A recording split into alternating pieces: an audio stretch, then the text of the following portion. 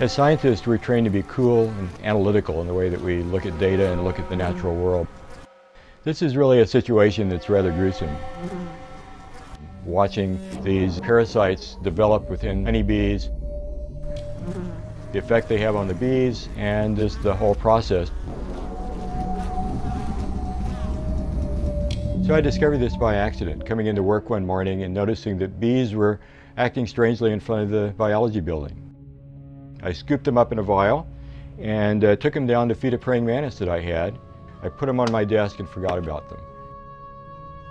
When I came back in a week or so and looked at it, that vial was filled with just a large number of these little brown fly pupae, and that's when I knew that those bees were parasitized. And that's when I started putting the two and two together to try and figure out why they were there and what was going on. The phorid fly that we're working with is a creature called Apocephalus borealis. It's a very small fly, smaller than a fruit fly, and it's a native fly that normally parasitizes bumblebees and yellow-jacket wasps, but it's changed over and now is parasitizing the non-native honeybee that came to us from Europe. We've nicknamed it the zombie fly because of the way in which honeybees react to being parasitized by it. The females fly around, they land on the bee's abdomen, and then they find the weak spots. There's a little membrane there. The female has an ovipositor. It's like a hypodermic needle. So what she does is to insert that ovipositor into the weak spot between their abdominal segment and start putting eggs into the bee. Then she leaves, the bee goes about its business for a while, those eggs hatch, and the little maggots, which are the larvae of those flies, start eating on the inside of the bee. About 5 days after the bee dies, tour maggots start coming out of them. They come out what would be our neck, the junction between the head and the thorax of the bee. The larvae start pouring out in that area, crawl off, and eventually form little brown pupae. And then within that pupa, adult fly eventually forms. About 3 to 4 weeks, they emerge and they start that process over again, mating and looking for hosts.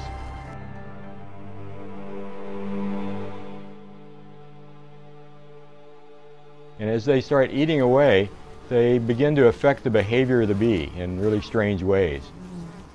The bees that are parasitized essentially get bee insomnia, and they leave their hives at night, which is a really bad time for honeybees to be leaving their hives. Bees that fly away at night basically are on a flight of the living dead. They're not coming back. And these bees, if there's a light nearby, are attracted to those lights. We find them sort of wandering around in circles, sort of in a zombie-like way. We don't know for sure that the parasite is actually causing the behavior change that we see in bees. It could be that it's controlling the physiology and the gene expression of the honeybee and causing it to do things that are good for the zombie fly. But it could also be that these bees are fleeing their hive to get away as great a distance as they can and make it less likely for their hive mates to be infected.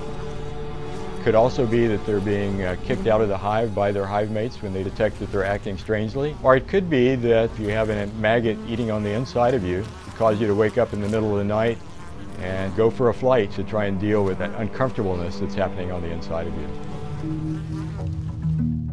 Another question we're really interested in is whether the bees that are infected are just leaving the hives at night or whether they might be leaving the hives during the daytime as well. Graduate student Chris Kwok, working with Andy Zink here at San Francisco State, has devised a really ingenious way to answer that question. This system consists of a small hive, a radio frequency tracking system, and a flight cage. It's very difficult to tell bees apart. By assigning each bee a unique set of radio frequency or RF chips with a unique set of numbers, I can track exactly when they're entering and exiting the hive. I take a pair of bees out of the hive, expose one of those bees to phorid flies, have the other one set aside as a control that does not get exposed to phorid flies, and then return them both to the hive at the same time.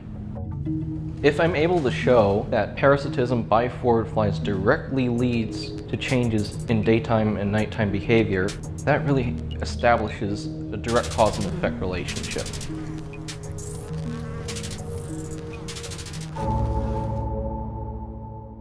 One of the big questions we're asking is how widespread is the phenomenon of phorid flies infecting honeybees? So we've started a citizen science project that we're calling Zombie Watch. And Zombie Watch is a project that asks both regular citizens and beekeepers to be on the lookout for bees that are acting strangely. And we give instructions on our sites on how to isolate them, watch them, and see if any of the parasites come out of them, and then upload that information onto our citizen science webpage.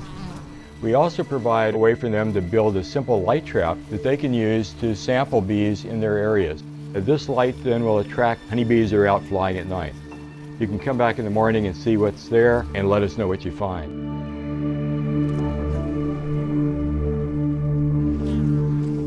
We live in difficult times for honeybees. They're experiencing all kinds of new challenges from parasites and pathogens that are being moved around the world that affect them. And in addition, they now are dealing with this phorid fly that's also causing mortality within the colony. So all of this is happening often simultaneously within a hive.